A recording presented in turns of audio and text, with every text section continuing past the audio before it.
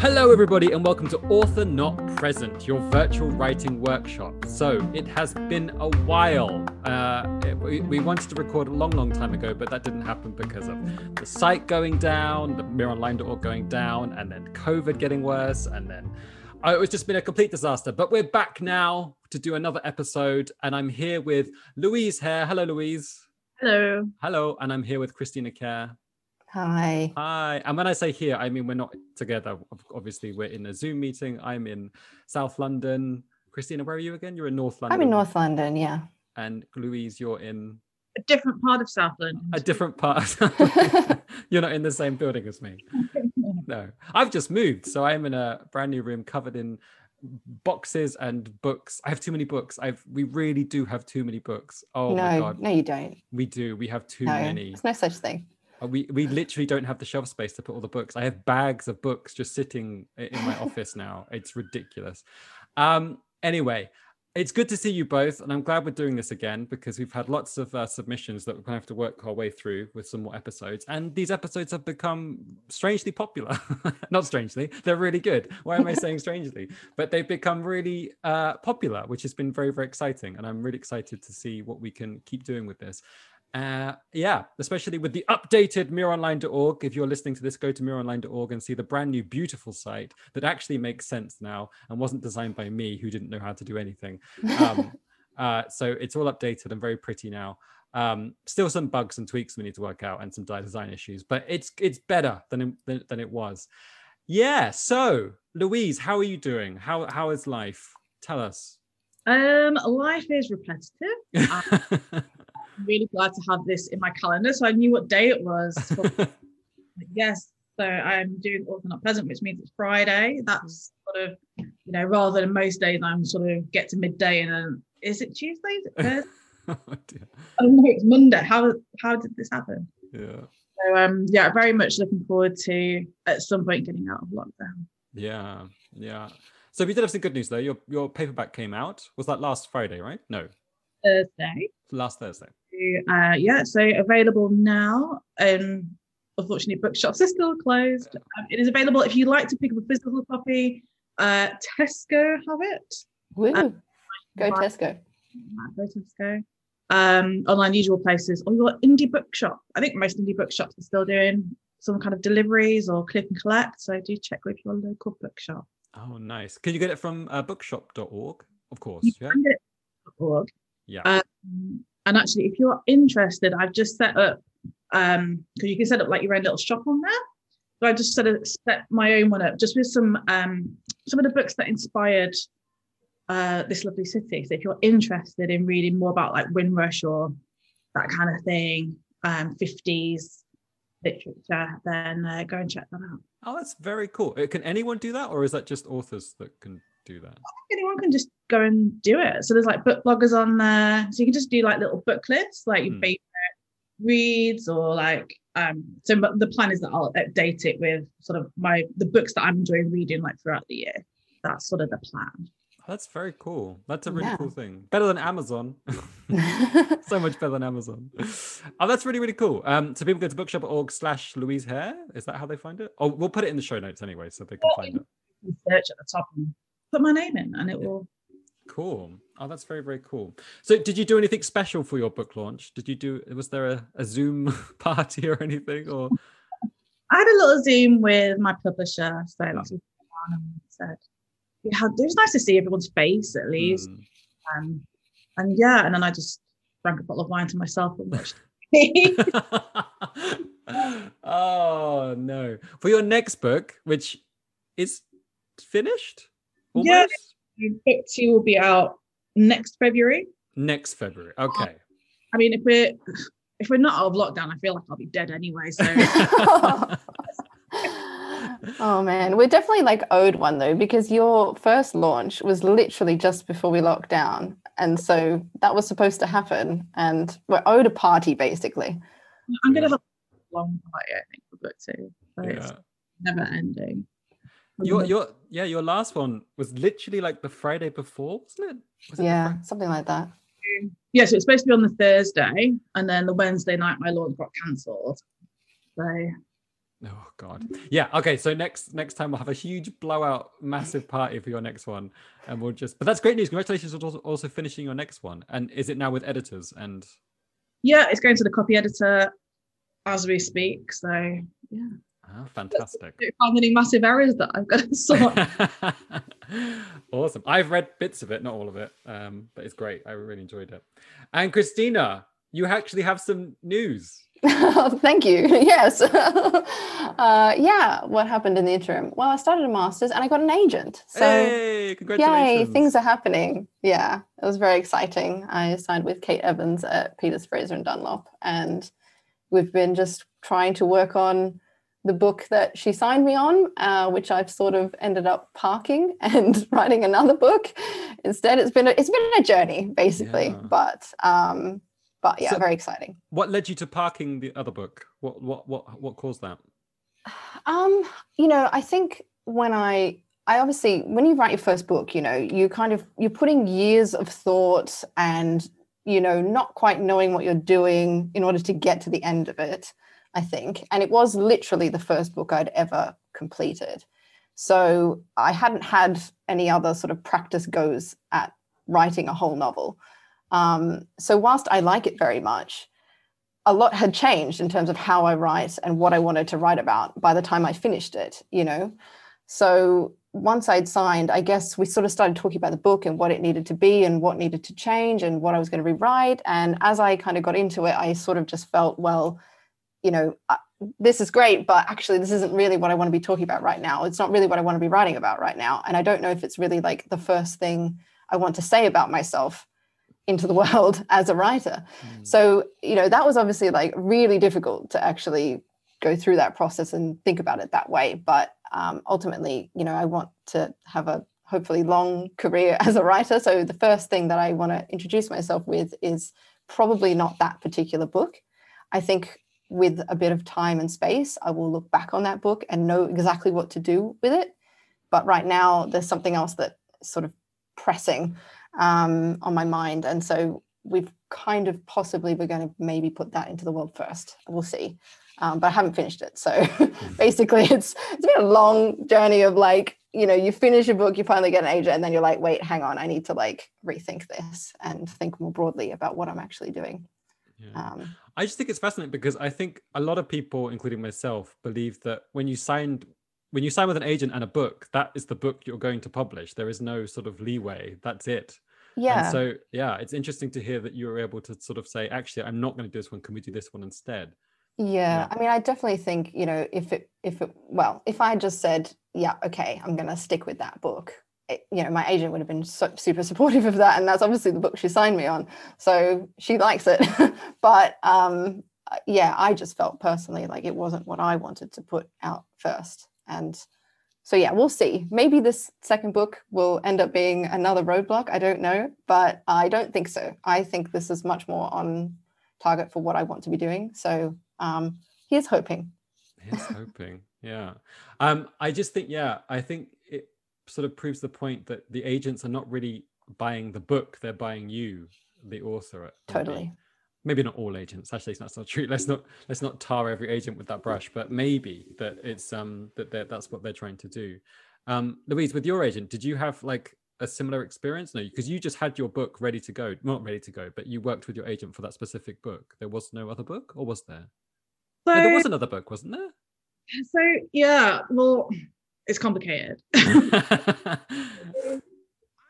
wrote a book. So my first book, and I sent it out to, I think by the end, this was like a 2-year process. By the end, and there were many edits, I think probably 50 agents, almost every agent in London had this book. And so my current agent is one of the agents who rejected it, but actually gave me really good feedback. And so when I started the book that is now published, she was a judge on the Lucy Cavendish Fiction Prize. So I was like, okay, I just have this really nice rejection of her. I'm just going to try and keep in her mind kind of thing. So I'd only got a few chapters of this book written, and because of Lucy Cavendish, you don't need to have finished the book. I just thought, let's just pay my 20 quid or whatever it was, throw it in there. And nobody was more surprised than me when it actually got shortlisted, because I mean, it was not finished. And she signed me off that. So, but I think having had the first novel, she took a risk signing me before the first draft was finished, because she was like, I know you can complete a novel, which I think is one of the big blocks, sort of stumbling blocks that writers have, is, you know, actually being able to finish a project. So we worked on that book together. But yeah, kind of 2 books to get to get into that sort of space. So the first book, will that ever see the light of day, or is that sort of parked? It's parked, but I do keep thinking about it. Yeah, I think it's because it's kind of historical, so it kind of fits with what I'm still writing. I mean, definitely that book, when I think about it now, you know, it's the writing isn't that great. But, you know, because I've done a master's since, I've learned a lot of stuff, I've written a lot more stuff and tried different things out, which I think is important. But I do think, like, because now I'm thinking, because it's historical, I'm like, what if I made it fantasy? Ooh. The current thing is, maybe it would work if I took the same characters but just rejig the plot, like rip the plot apart completely and did some kind of fantasy plot, because it's sort of that Victorian, you know, it lends itself to sort of maybe a steampunk kind of thing. So these are ideas. I've not actually sat down and sort of properly thought about anything. That's exciting. I did say to you, I think, in one of our critique groups, that I think you should write fantasy. I think you have, there's an element to it. There's an element to your writing that's just sort of has that nice, it's a very Terry Pratchett-esque quality to it that sort of, that could be fantastical. I would like to read it. I'd definitely read something like that. I think that'd be great. So yeah, since we last spoke, you got an agent, Christina. I have not got an agent. That did not happen for me, unfortunately, at this point. Yeah, but I'm fine with that. I was a bit sad and it was a bit gutting, but I again, like you said, Louise, you said that you got lots of great feedback, and I did get lots of great feedback for my novel as well. But a lot of it was, I don't know how to sell this book. So that was the biggest piece of feedback I got from most agents, was I just don't know how to sell this book right now, or who I would sell it to, which is quite a thing, really, because it just made me rethink about my own writing. Can I ask you, Peter, do you think then that you, like, I mean, obviously you believe in that book and it's an excellent book. Do you think you'll change your approach given that feedback? Are you going to try to approach publishers more directly? What's your view on that? Is the agent still the goal? I at the moment, I'm waiting to hear back from a lot of indie publishers to see if indie publishers, they're just publishers. I mean, they publish better books than most agents, they're the most big publishers these days. But I'm waiting back for a lot of indie publishers and a couple of prizes, just to see if I placed in any of them or anything like that. With the book as it is. And if that doesn't happen, then I think I will attempt to rewrite the book with the best feedback that I got, which was basically just to add more characters and more voices, which is a bit of a shame for the book, but I think it's, but it's that feeling of just, this book is, it's that feeling of just whether I want this book to be as you said, Christina, this book to be the one that is me going forward. This is presenting myself to the world as a writer, whether I do actually want to make those changes, and I do want to be a bit more commercial, as it were, and a bit more readable. That's such a tricky question, though, isn't it? I mean, and there's sort of the commercial thing. I don't know. I don't know, because obviously we've talked a little bit about, you know, some of the feedback that you've got, and, you know, listeners are not privy to that, but you know, I had a similar issue in the sense that, you know, I had agents look at my book and some of them say, well, I thought this was going to be more commercial than it is. And then others look at the exact same thing and say, well, could it be more literary because it's a bit too commercial? And I think that is like par for the course, right? Agents all going to have their take on where it should sit in the market and whatnot. And I think that's really such a difficult thing when you're just querying from nowhere, or you're just first introducing yourself to an agent, is how you are able to sell your work to them such that they can sell it, if that makes sense. And I think that's really tricky, regardless of what your project is, you know, explaining it to them in a way that makes sense that they can then sell. It's hard, but Louise, you shouldn't compromise your book, right? No. Louise, when with this lovely city, obviously your agent sort of picked it up before it was even finished and just was confident in that. So she had an idea that she could sell it, and it was sellable. But when you were pitching it to editors and things like that, how did you market it? What did you market it as? How did you sort of approach the editors? I mean, that's something your agent does for you. Right. I saw a copy of it after it had gone out of what she sort of put. Mine was slightly different in that, because obviously it's set in Windrush era South London. We were out a few months after the Windrush scandal had hit the front pages. So the pitch was very much, this is in the papers at the moment, you know, obviously this is historical, but it's relevant to now. So we were going with that angle. So I think, you know, with your book, I mean, an agent at the end of the day, their main job is, you know, the main purpose for you is to sell you. You know, they are business people. So whenever they're reading a manuscript, it's not always, you know, obviously they have to love it, but it is always, you know, who's going to buy this off me? And I think that's, you know, that's why it's so important to research when you're looking for agents as well, because, you know, if you're just going through the writer's analysis and just, you know, going to A to Z, that's not going to work, because you need to find people that are representing people whose writing is sort of similar to yours, or that you enjoy and that you think is in the same sort of ballpark, because otherwise they're just not going to engage with it, I don't think. And they're not going to know, they're not going to have those contacts, because obviously your agent will be thinking, okay, who do I know who will love this book, you know, in a publishing house? So if they don't have those contacts, they're just going to be like, well, I don't know anybody. It's complicated.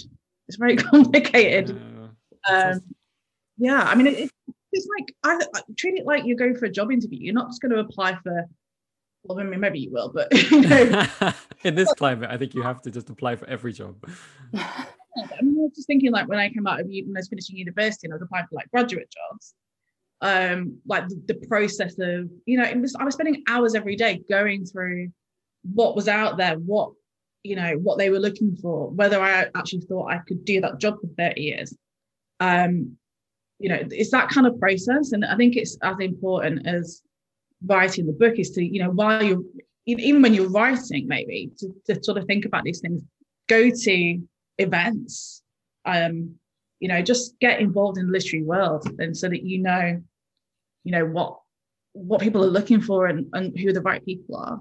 Yeah, and I think it's worth mentioning too that obviously, you know, that burden's on you initially once you want to start putting yourself out there, you know, and you need to know who you're targeting in a sense. But if you do start to get interest, I think the power dynamic shifts slightly at that point, right? And you know, in my case, I had quite a few offers of representation. So I had the opportunity then to actually turn that around slightly and be the job interviewer, so to speak, you know, because ultimately agents, as you just said, Louise, you know, they're going to be thinking about how they're going to sell it. They've got an image in mind of what that looks like, possibly.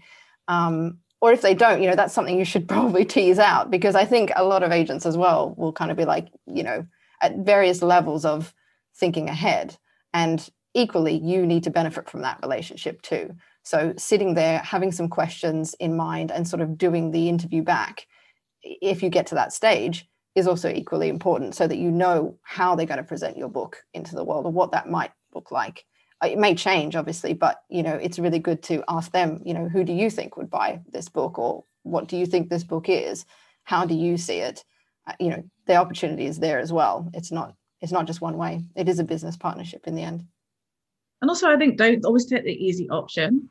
Like I had a story of, you know, someone who did have that option to sort of interview a few different agents, and they kind of went with the one who sort of said, oh, I don't think you need to make any changes, because they're like, oh yeah, I totally get it, I'm just going to go with them. That book never sold.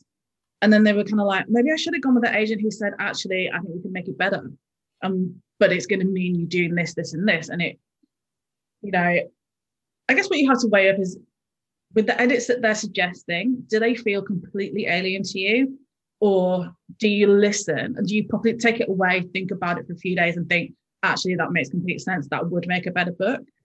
It's that kind of, it's weighing up, and I think it's hard. I think people just sometimes grasp for the first opportunity or the easiest opportunity, and actually, you know, do you have to think about it as a career? And you know, And it's very brave to put a book aside. It's very brave to take on bigger edits, but sometimes that might be how you go, because getting an agent isn't getting published. Yeah. Next stressful stage of knowing that different editors are reading your book and maybe just going delete, or maybe oh my god, I want this. How do we get it? You just don't know. That's like the next thing, which I know that I hadn't really thought about till I actually got an agent, and then I was like, oh, actually, yeah, I've just still got this huge, massive hurdle to get over. Yeah, very true. Sorry, Peter. Was that? No, it's just so weird. I think because the last time we recorded, I think I was so full of hope and optimism, and then that got destroyed. Not destroyed. I'm okay, guys. I'm okay. But it brought me back down to reality quite hard, and now I'm sort of. And then I've taken a break from writing for quite a while, and I'm sort of starting to get back into it now. I'm writing daily again, which is great. And then trying to sort of build myself back up to that sort of like excitement that I had for it. But you just had a piece published too. I did. I have a piece published in Opia Lit Mag, OPIA Lit Mag. Go buy it. So you can read my story amongst other things. But yeah, I think it was just a very odd rejection period, because I was being rejected but also being told that they love the book, and it was that was such a difficult thing, and lots of them said, oh, send me the next thing that you write, which is like, no, I don't have a next thing, and this is the thing, you have to take this book. But but it's just that it is that feeling, exactly as you said, Louise, of that desire to just take the easy option and for just things to go smoothly, not to be a bumpy, horrible mess. Which is and then it's so interesting as well, because Christina, as you said, like what's happened to you in the sense that you had this book, you went to an agent, and that's not the book that's going to be published, and now you have to write an entirely other book. We have another friend who had the exact same problem, didn't he? His book is Yeah, right. Going through, I think in his case, it was going through that whole process of editing, working on it and refining it with the agent, and then finding that it still wasn't where it needed to be, or there was still something unresolved. And I just think that's, I think to Louise's point, you kind of, when you're just starting out as a writer, you're like, the agent. That's all I need to do. And once I've got the agent, like I'm in. And that's so not the truth. Like it's just the next rung. And then like 10 more rungs kind of open up that you need to like get past as well. And it's a process. So I think it's just that thing of like, if you're looking to get rich quick or whatever, this is not the biz for you. Like if you're looking to kind of like do things simply and quickly, like there are other simpler and easier things that one might pursue that is not writing a novel. Like what? Can you like, well, quick, let us know. I don't know. Can you? Oh, if anybody knows, if any of our listeners know what the simple and easy thing that can get you to the next level is, please, please write in to authornotpresent@gmail.com. Right, I think we better get started with the critique of today's piece, which is called, I have forgotten. What's it called? The Entertainer. I had to close a window and I couldn't be bothered. The Entertainer. Yes, The Entertainer by an anonymous author. Always will be anonymous. Let's get started with our critique.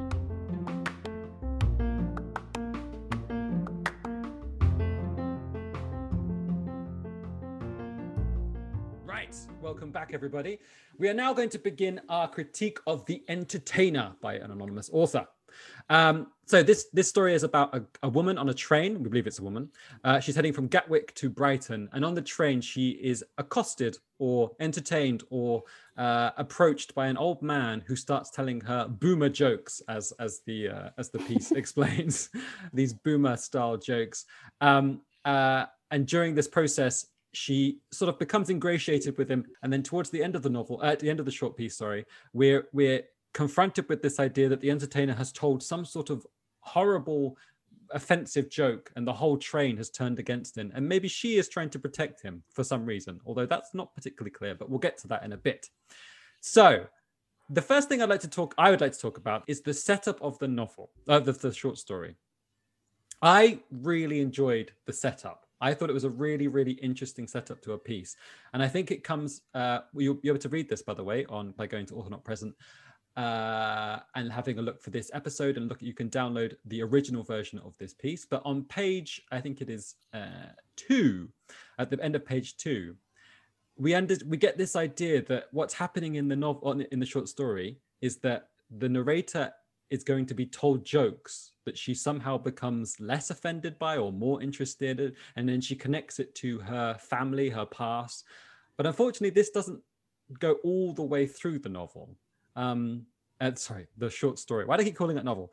It doesn't go all the way through. And this setup that is an interesting idea maybe doesn't pay off as well. What do you guys think? Louise, what do you think about this?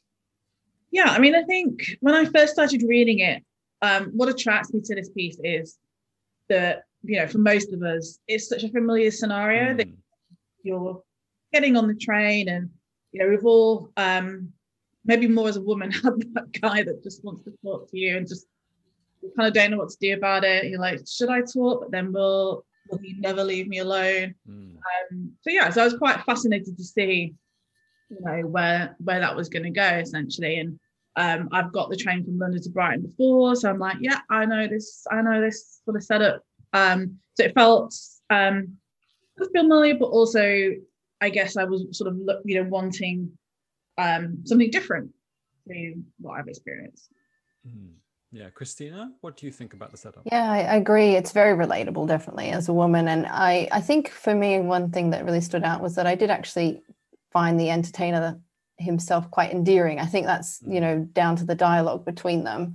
Some of it is, just very, very, just charmingly kind of, that sort of bumbling character on a train, and you feel the awkwardness and the cringiness of it, but also you want to sort of forgive them and you want to be kind to them. And I mean, this is all very pre-COVID as well. So for me, it felt a little nostalgic to think of being approached on a train.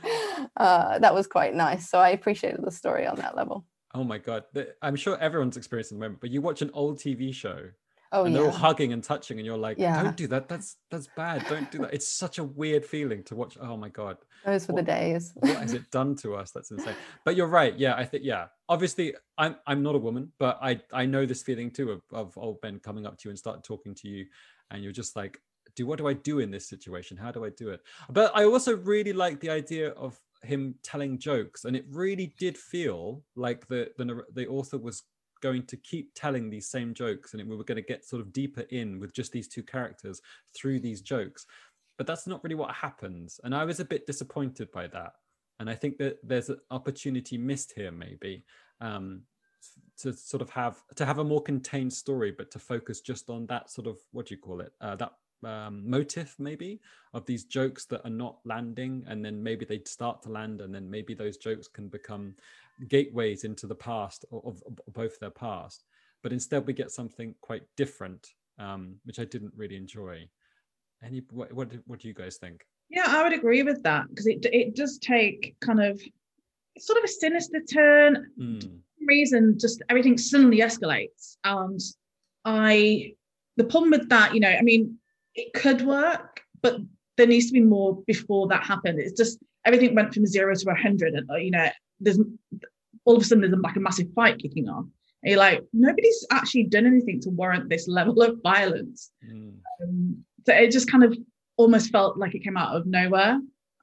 Whereas I much preferred the earlier part of the piece, which is just quite gentle, and you're just sort of going through and trying to work out and quite enjoying, delving into the narrator's past and seeing, because I think, again, with this situation that is relatable, we do look at older people and we sort of equate them to our parents or our grandparents. And I really felt a connection with that part of the piece, which I sort of lost later on. Yeah, I agree. I mean, I think there's something here that's trying to make a sort of generational commentary, but I'm not sure what that commentary really is by the end. And I think that is because, as you say, Louise, it does escalate so quickly, but also there's something kind of comedic about the ending, because essentially they get pummeled by fruit and veg on the train. And that felt for me like not really a very realistic because it does sort of take a dark turn. And I think if you're going to escalate in that way, I wouldn't sort of undercut that escalation with this like comedic image. That sort of confused me basically. And I then wasn't sure what the piece was actually trying to tell me, if that makes sense. I do think that the best short stories are the ones that suggest like a wider world or wider story beyond the characters that you see within that sort of concise word limit. I think those make for the most successful short stories. And for me, I wasn't sure what more I was meant to take away or understand or continue to question given this particular ending. Yeah, I completely agree. I think you've nailed it on the head there, in the sense that what is interesting is the intergenerational sort of connection that the entertainer is trying to make with the narrator. And I think that's the thing that could be explored a lot more and be a lot more interesting. Okay, let's move on. Louise, you had a point about the description in the piece. Yeah, so there's some lovely description in there, but there's also a few descriptions that I found confusing or contradictory. So if I go from page 1, so I'll give you a good example. So right from the very first paragraph, we've got the line, London collapsed into itself as the carriages hurtled as one, first out of the city's peripheries, then on a fine iron thread toward Gatwick. You read that, oh, beautiful. I can, you can picture the train track. But then later on the same page, so we first meet the entertainer, we've got a few sentences here. It says, the seat I had picked was one of a pair. Nobody could face me. And yet he did. So I spent ages trying to figure out. I'm like, what is the configuration of the seat? Maybe I'm thinking too practically, but it really, what you don't want on your first page is to stop the reader in their tracks because they're trying to figure out, how your characters are sitting. And so I felt like, just say he sat down opposite you. Like, we don't need the rest of it. And also, I still don't understand how they were sitting. And because other people come in later again, I was still trying to picture how this carriage was laid out all the way through the piece, and it was just a bit of a distraction. So I think it just needed to be explained a little bit better, and maybe a little bit less sort of, I don't know, it was almost supposed to be like mystical. He somehow, he's defied physics. I wasn't sure if it was trying to be like he's some mystical character or what. I was sort of a bit lost immediately. I think that's very apparent, particularly when the other people come in. I think that for me really did confuse the layout, because they just sort of appear in the carriage. So I didn't sort of see them come in, if that makes sense. And it wasn't quite clear to me, how they were sitting or where they were sitting, such that they were hearing each other or any of that sort of very mundane details, but they do take away from what you're actually supposed to understand of the characters, I think. I think there's a really interesting line on page 2. This is writing about the entertainer. Leaning back, eyes fixed still upon me, a hand massaged his cheeks. Not his hand, a hand massaged his cheeks. So just imagine this disembodied hand coming and just started stroking his cheeks. And it's things like this where I think the author is trying maybe a bit too hard to be maybe a bit literary. And what happens is the prose overrides the meaning, and then you just get nothing, or you get such weird ideas or weird images that it detracts from the story, like you said, Louise, and Christina. We just don't need. Sometimes simple is actually best, because what you're trying to do is tell a story. You're not trying to sort of. I'm not saying this is what the author's doing, but to show how inventive you can be with language, I think. Yeah, because there are some odd images that sort of formed in my head, but also sort of the way things are laid out on the page. A lot of the entertainer's dialogue, the start of a sentence is in lowercase, but it's not all the way through. And I was like, why?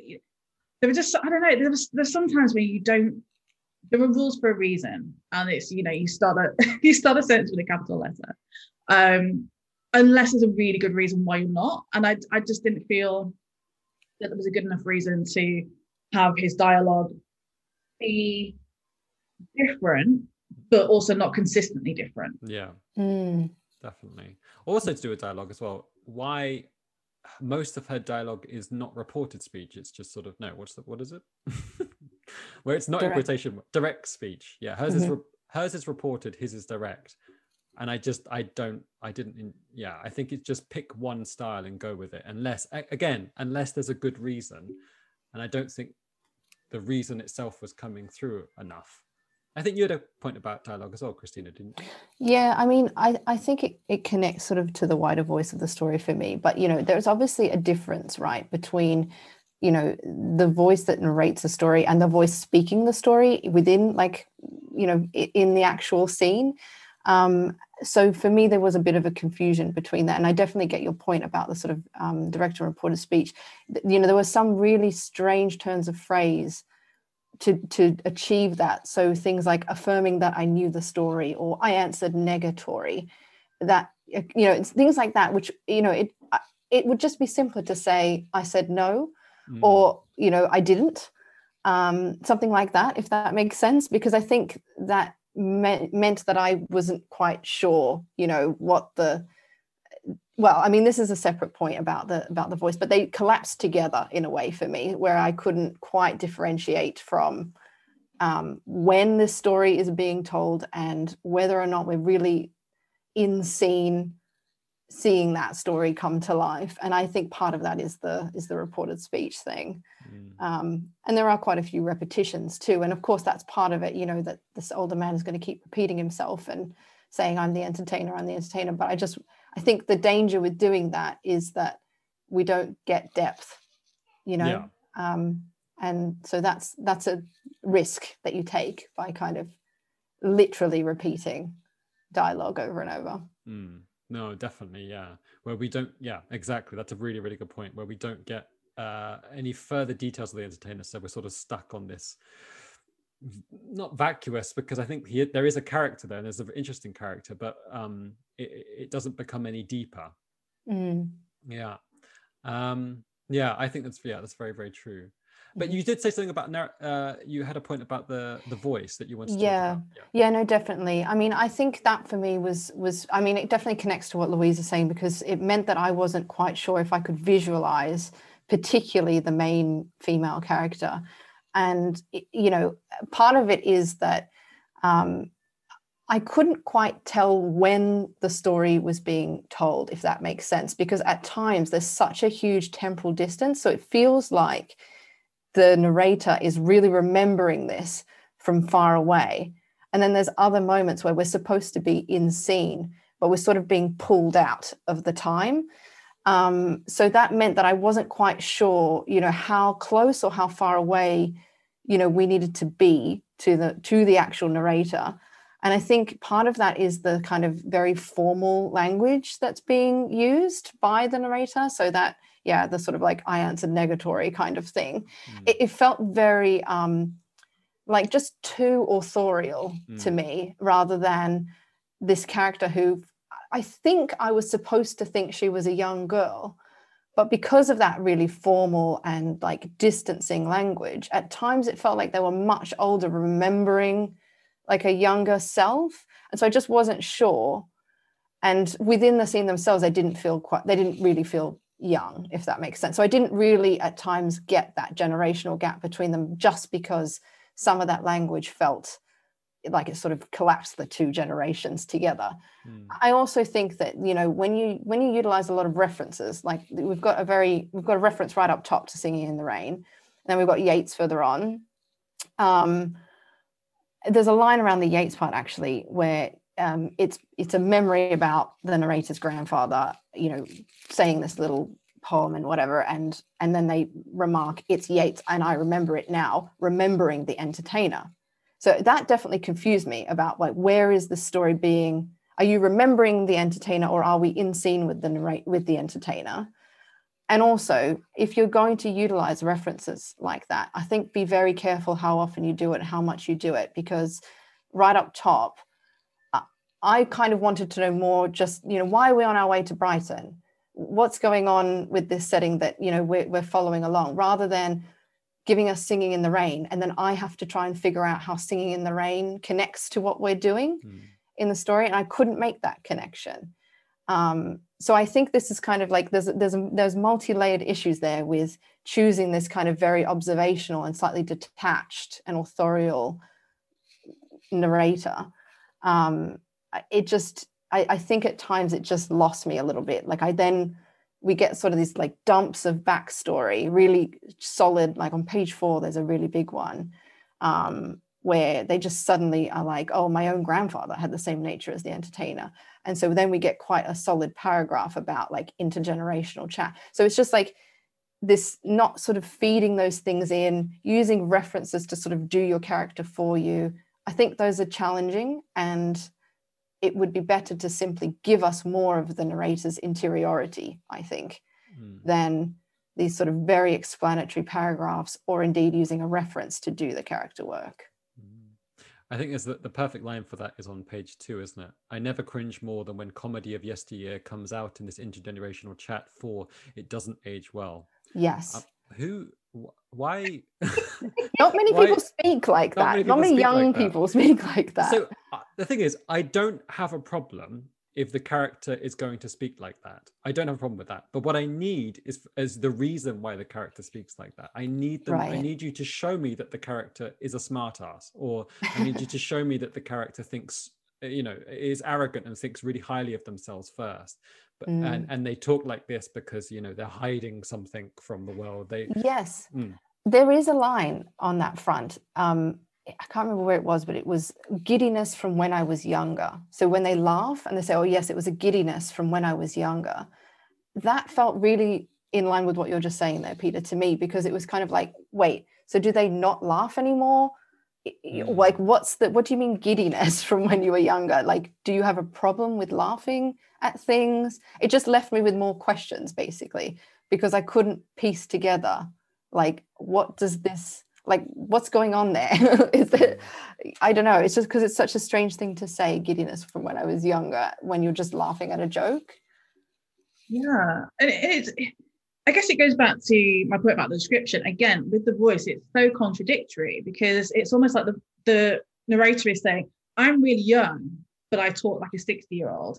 But then you've got that paragraph, as you were saying, on page 4, where they say that their grandparents are the boomer generation. Right. Parents are the boomer generation. So I'm immediately going, well, this person must only be like in their 20s by that logic. But then the rest of it doesn't add up in the way that they talk. That line about the giddiness when I was younger. I mean, how jaded can you be at 24? Like, yeah. Why? So the references are really odd. Les Miserables of George Formby. Yes. Rain. I mean, I was like, I don't know that those are my go-tos if I was in my 20s. And I'm not in my 20s, but I still wouldn't go with Les Mis as a, would you not be talking about? Yeah. I mean, I had to look up the Singing in the Rain thing because I didn't get that one personally.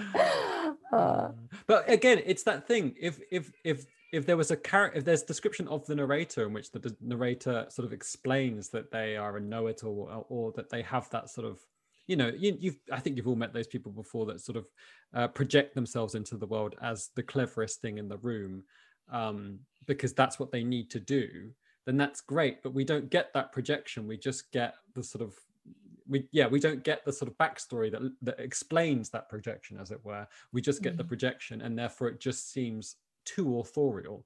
It just becomes authorial in the sense that we just think that the writer is trying to, I don't know, express their own cleverness, as it were. I think it would have made sense if they were more admiring of like these older things or something like that. But I don't know, something gave me the sense of them being a bit put off by this older man, and these sort of memories of the grandparents. I didn't get an overwhelmingly like warm or positive feeling towards that older generation, if that makes sense. Whereas if they were like a young person who just like really admired, I don't know, old movies and old things and old ways of speaking, that would have made more sense to me then, that they have that kind of slightly formal way of talking, maybe because they're trying to emulate that past time. Hmm. But I didn't quite get that sense. Okay. Yeah. Okay, so just in conclusion, I think that one thing is the setup. I think it's a great setup, really, really interesting. But what is there another way this piece can go? I think that's the interesting thing. Is there another way that this story could go, where these two characters either have resolution, they have conflict, they stay in conflict, but somehow, you know, there's something we get from it. Description. It's probably a bit too purple prose at the moment, and we need to rein it in massively. There's only one I really liked was when the old man falls. He falls like a science class skeleton. I thought that was really good. I thought that was a really clear, obvious thing of a science class skeleton collapsing to the ground, all bones. That's great, perfect. None of the other stuff. And the narrator voice, give us the narrator. Let us sympathize with her. Let us know who she is. Why was she going to Brighton? Where had she come from? I think that's all we need. And then there's a human connection there a bit more. Right. Cool. Does anybody else have any points they'd like to make? No. I'm getting shaking heads and no's. So we'll wrap it up there. Thanks very much, guys. Let's stop now.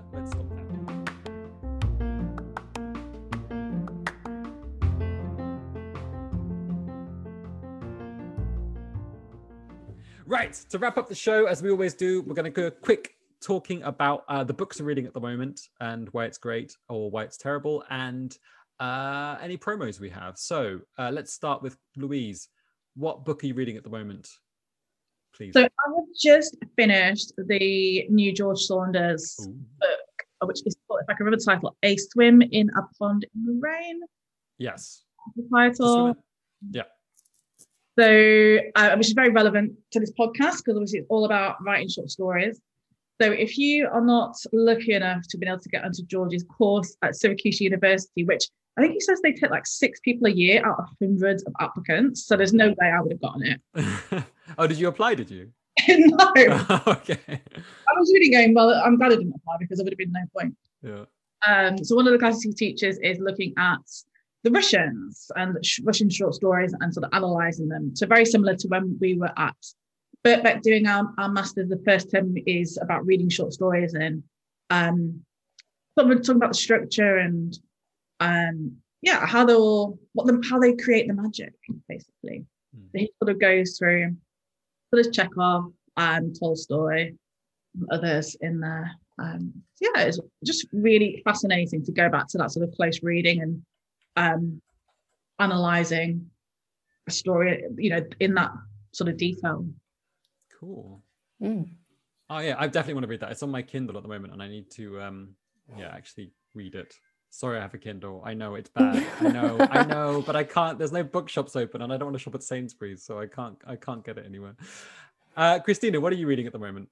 I just finished reading Mary Gaskell, This Is Pleasure, which is very short and sharp. I read it in like an hour or whatever, and it's great. I mean, actually, I think the author that we critique today should probably have a look at that because it deals with kind of a controversial subject matter, an older male boss being accused of wrongdoing, but it's told between 2 characters and you have a lot of empathy for both of them, weirdly enough. And I think they execute that really, really well. Like Mary Gaskell executes that, seamlessly. So it's a very good take on how to deal with a difficult subject matter or a difference in generation and opinion between characters in a way that still leaves us really resonating strongly with all of the characters involved.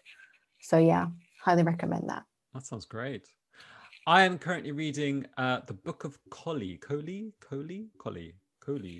by M.R. Carey.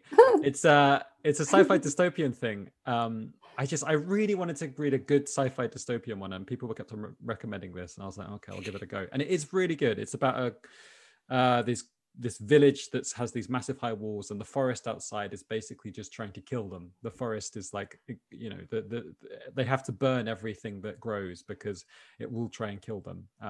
So it's very, very interesting, and I'm really I got into it, and there's an interesting voice. It's got a voice like what's the book about to be a film starring Spider-Man and what? The news pause here. What's it called?